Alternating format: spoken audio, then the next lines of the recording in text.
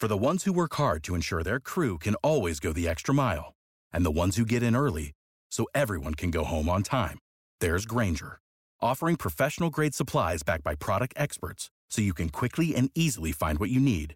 Plus, you can count on access to a committed team ready to go the extra mile for you. Call, click Grainger.com, or just stop by. Grainger, for the ones who get it done. Welcome in to a new edition of the Believe in Royals podcast. I'm Alex Fuse. There's Danner. I think the name of this podcast kind of fits perfect to what's going on because I'm still believing in the Royals. Are you still believing in the Royals, Danner?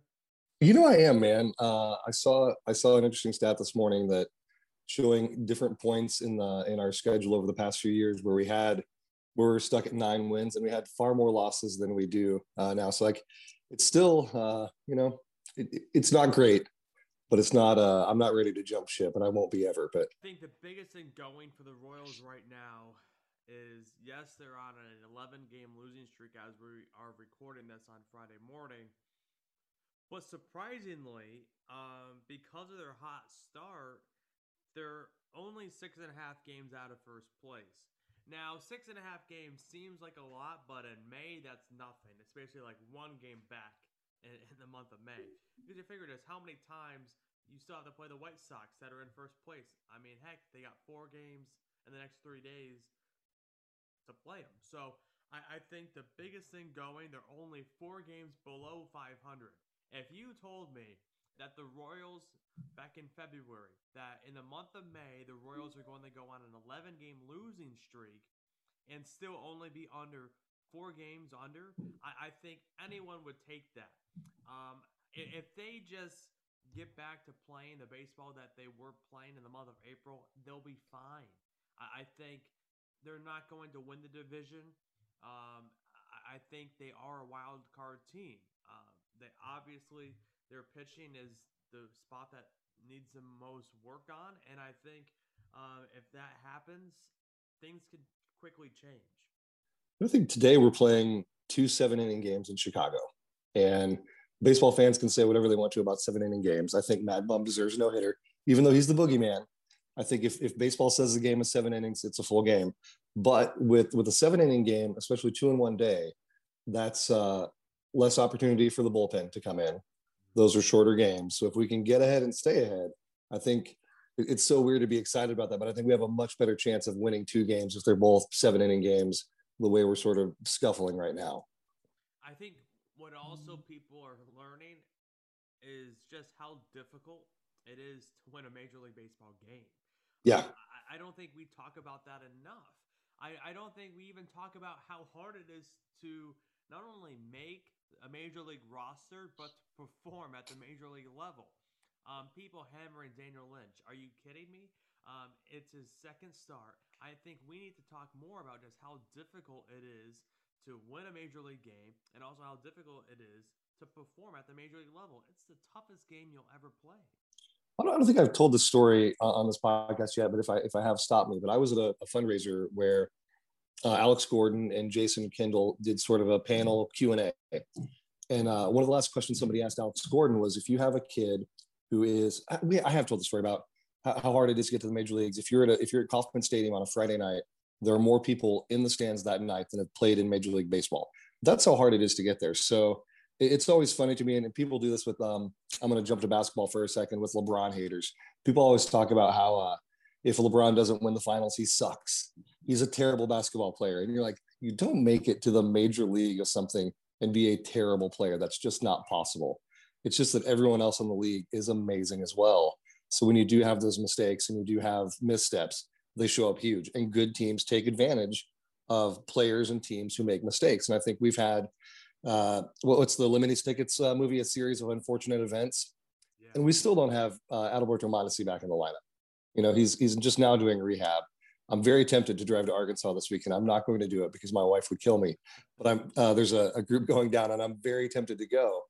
But I mean, when we were up so big and in first place, crushing it, had the best record in the majors, national writers and sports fans and randos dropping into my mentions were saying, this is not who the Royals are. And maybe that's not who we were, but now that we've lost, this many games in a row and we're where we are, I don't think this is who the Royals are either. I don't think this is our baseball team. I think the reality is somewhere in the middle, and I hope it's higher than straight in the middle, but this is definitely not who we are. And that's a great point. I think April, I think that's not the Royals, but the month of May is definitely not the Royals either. So I think if you could get just in the middle of that, and I think they will, because like you said, Mondesi is not back yet. He'll be back soon in a few weeks, probably towards the end of May.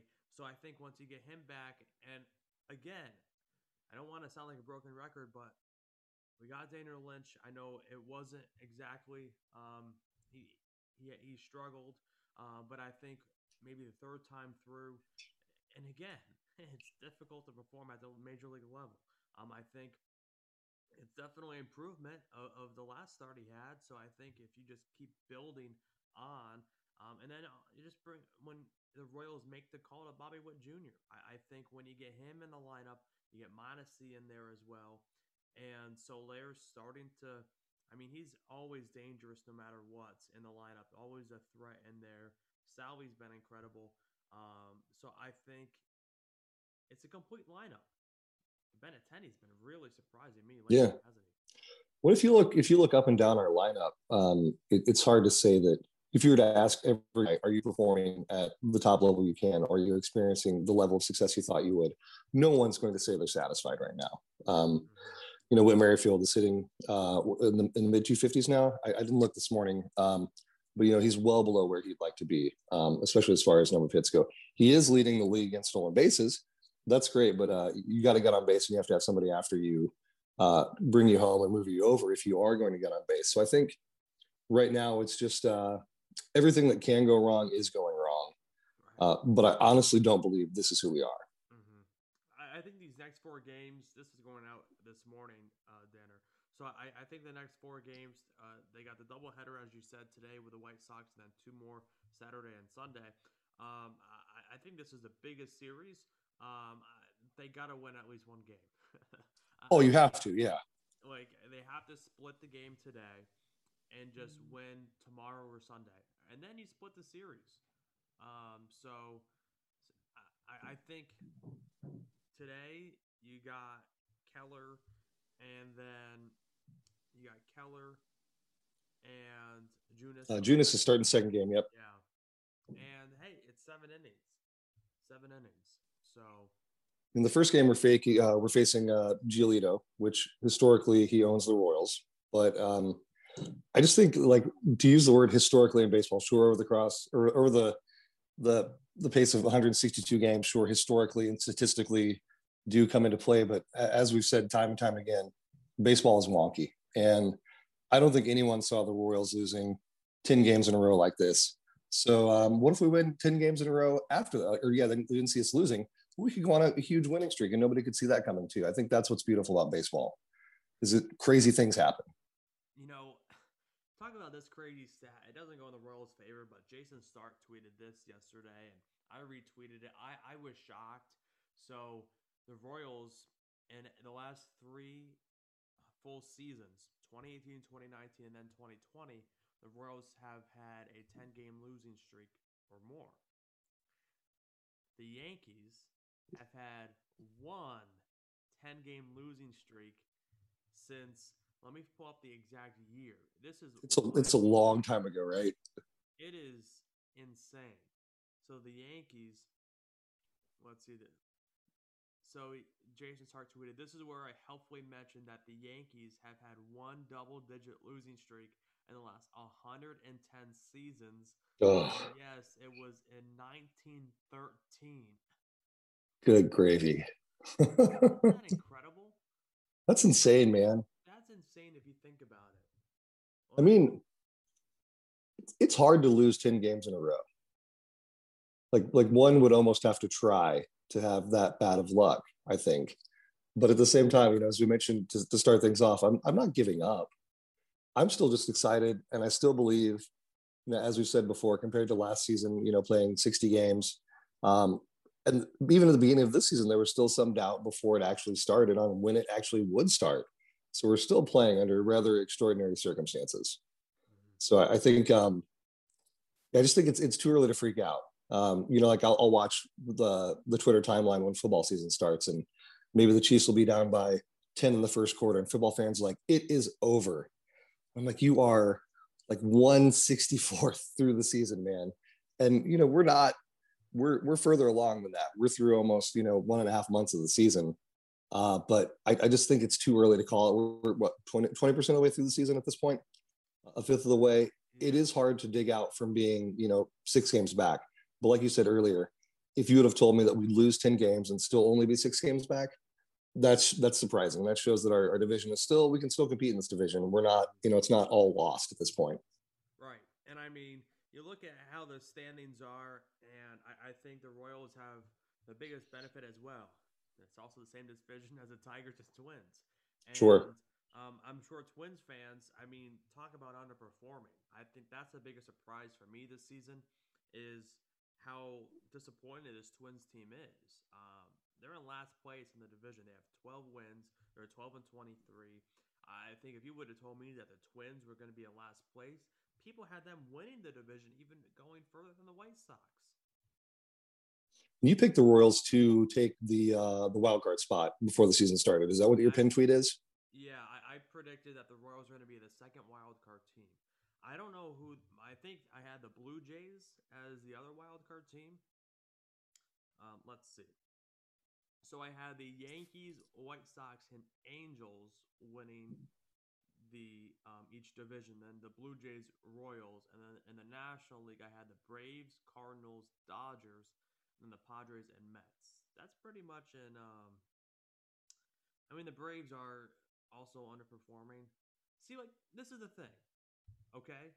So the Atlanta Braves, incredible team, in my opinion. They have one of the best rotations in baseball. One of the best. They're 17 and 20. They just have one more win than the Royals. So, for the people that are saying it's over, the season's over, we need to fire this person, trade away this person, come on. It's just ridiculous.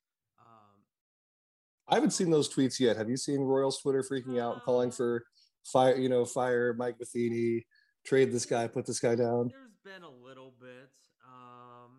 I don't really dive too much into the comments, but sometimes Sure. I do. I haven't got. Some people have DM'd me, saying they need to trade this guy or whatever. It's early. I forget who said it, but baseball split up into 3 parts. You got 1/3, 1/3, 1/3. The first 1/3 is figuring out what your team is. Because they always say like it's the first 40 games to 60 games. That's when you figure out who this team is, what the team identity is. The team identity changes each year, as Ned Yost said. And then the second third of the season, you figure out, okay, what do we need to improve? How can we improve this team? And then the third part of this season, the last half, mostly it's your division that you're competing against. So it's okay. We're taking what we believe is the best team we got. How can we win games and then get into the playoffs? So I think the Royals are still in that case. Difficult to kind of see who this team is because you start off hot.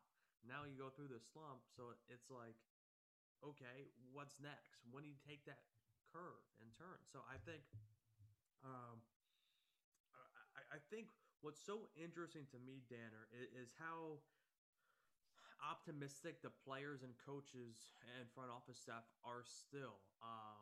Because in this day and age, I think we've seen teams underperform at some moments in time, and you kind of lose the clubhouse or you lose the front office, and then you see, people getting traded away, and it's like, well, wait a second, like back in April, this team was legit, and now they're not. So it's like, where's the buy-in?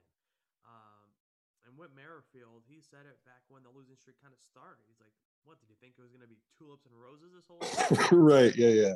So it's like, I think, before the season started, people had the Dodgers winning like 120 games. And they're fighting to stay 500. So it's like, do people think that the Royals are going to win 120 games? I think it's just, again, people need to realize just how difficult it is to win a Major League Baseball game. So that's what I have for that. I think it helps to look at the culture as well, and that's something we've talked about. Yeah. It's something that Ned talked about. It's something that George Brett talked about. It's something that Bob Fesco talked about. Is that these guys genuinely love each other and they have this strong clubhouse relationship. A team that doesn't have that and that's experiencing the adversity they're experiencing, it's going to look like a dumpster fire. Guys are going to be calling each other out publicly.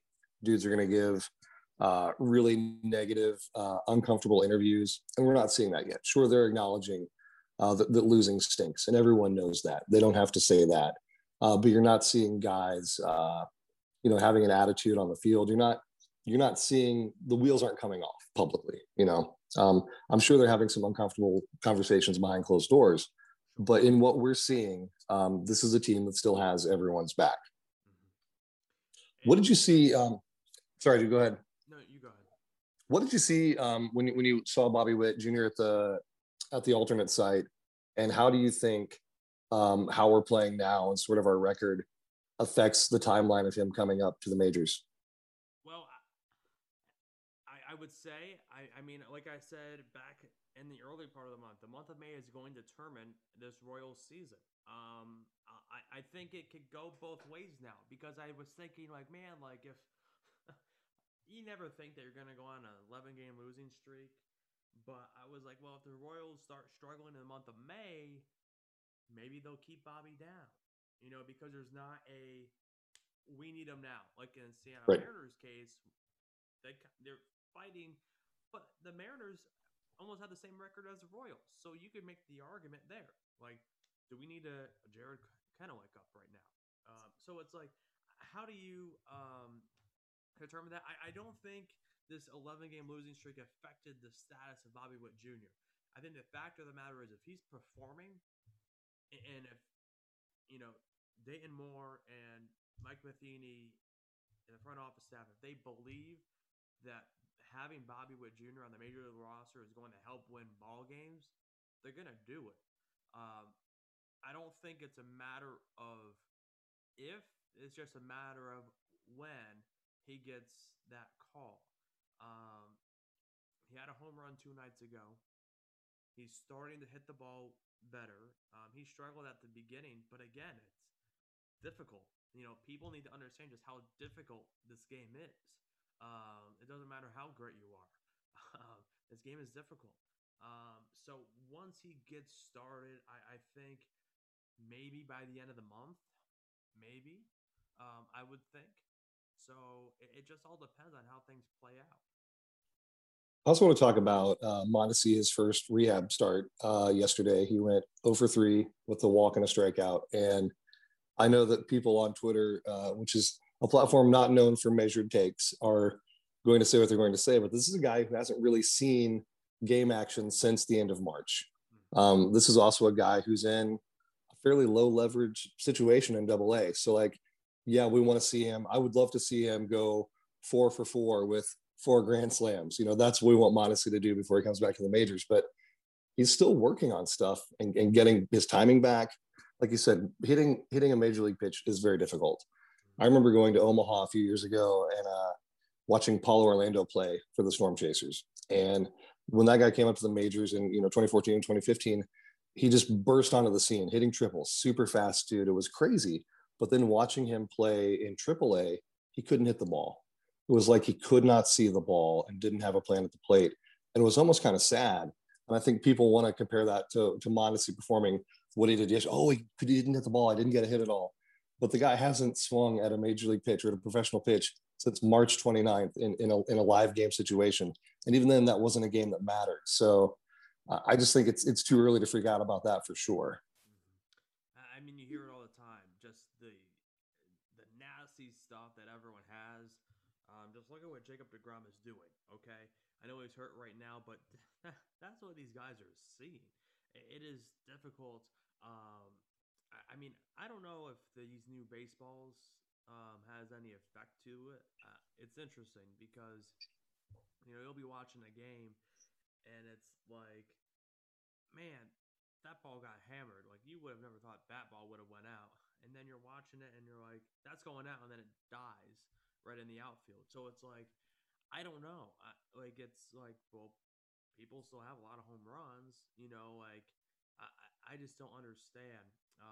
But then, I mean, last night, the Indians and Mariners game, Zach Plesac had a no hitter going into the eighth inning. So it's like, if he had a no hitter, that would have been 5 in the first 6 weeks of the season. Like I tweeted, I said it almost seems like getting a hit is more rare than having a no hitter this season. Right. It keeps happening like every single week.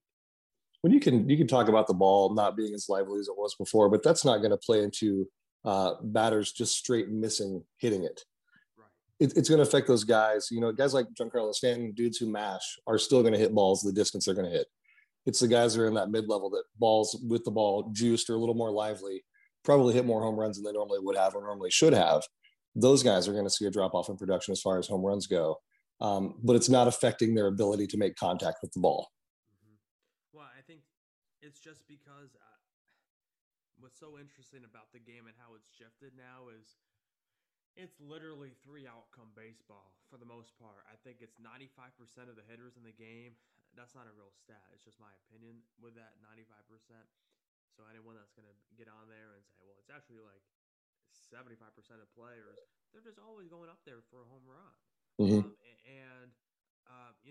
We talked to Susan Wallman on my other podcast I do with Jackson Ryan, and she said because they literally don't care. The analytics team does not care if you fly out or whatever, or you strike out. The Yankees analytics team does not care if you strike out. Because if you were going up there to home run, if you hit a home run, that in theory makes you have a higher chance to win a ball game. So when you strike out or you fly out, it's like, okay, well, you were going up there to hit a home run. So that's okay. So I guess when you have guys like Aaron Judge and Giancarlo Stanton in the lineup trying to hit home runs, sure, that works.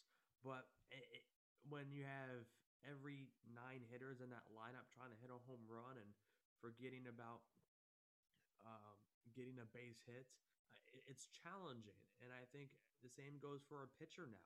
There's no incentive to pitch a complete game.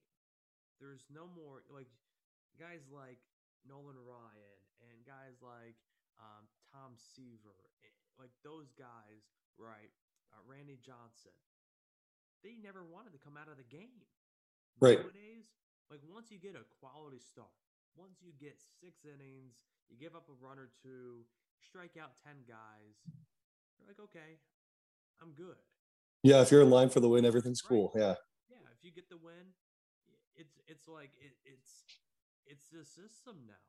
And then it's like if you get through the lineup 2 times through and unscathed, you come out of the game, and it's all Right.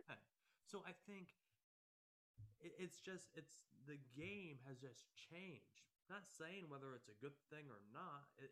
That's how the game has changed, and is one way the right way or wrong way? I can't say, but what you can make the observation of is obviously the game has changed. I think it's also changed with just the culture of society, to to how it is.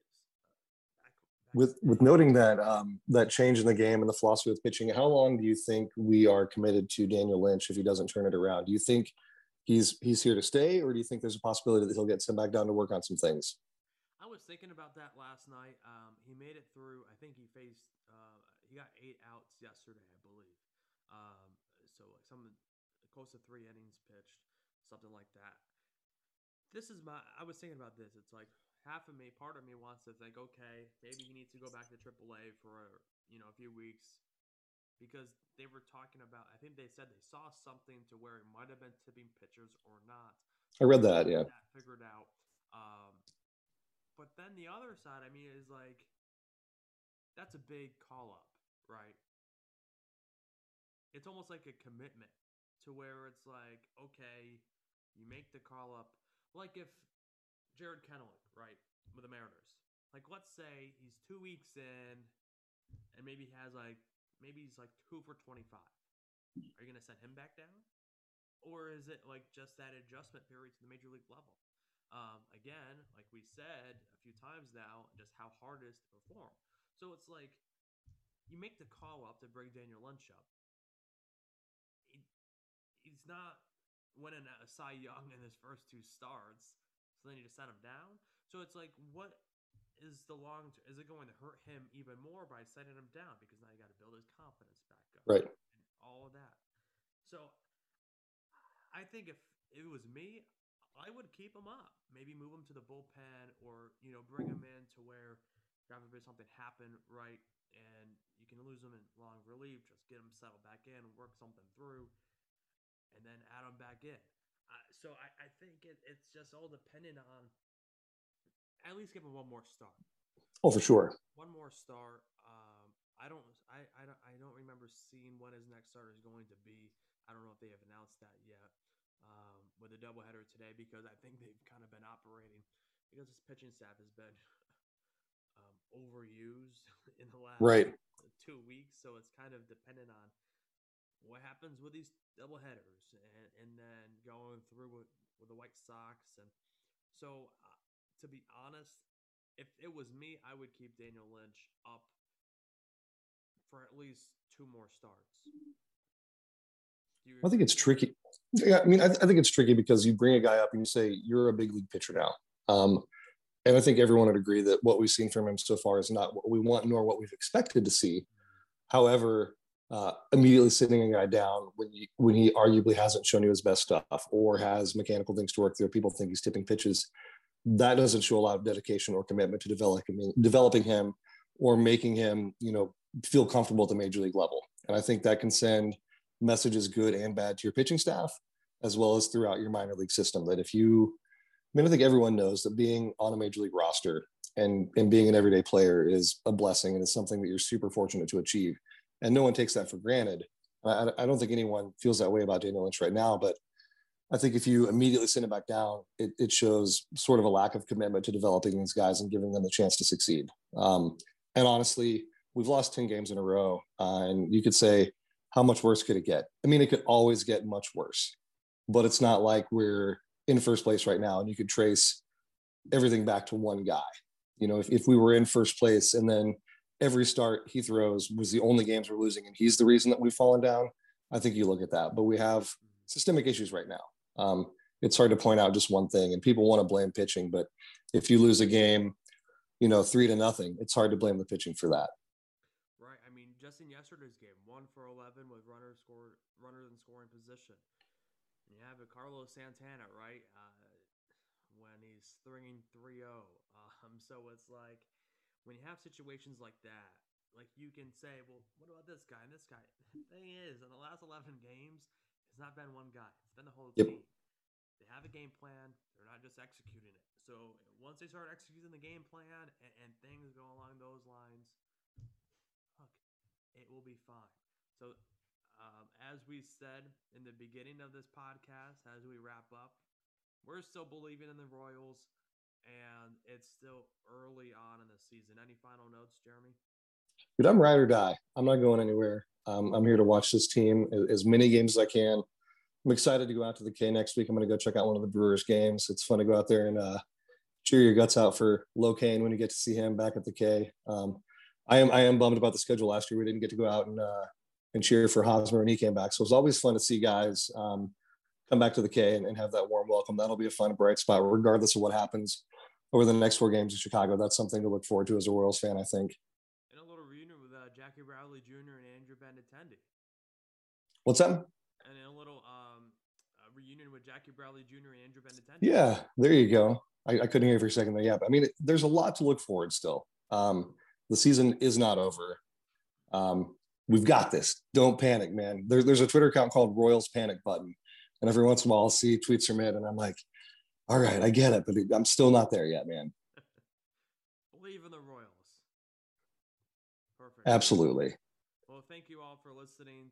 We'll be back next week. Stay with us. Follow us on social media. And again, catch the Royal games this weekend. Big series with the White Sox starting today. So for Danner, I'm Alex Hughes. Have a great rest of your Friday, and we'll be seeing you next week. Thank you for listening to Believe. You can show support to your host by subscribing to the show and giving us a 5-star rating on your preferred platform. Check us out at Believe.com and search for BLEAV on YouTube.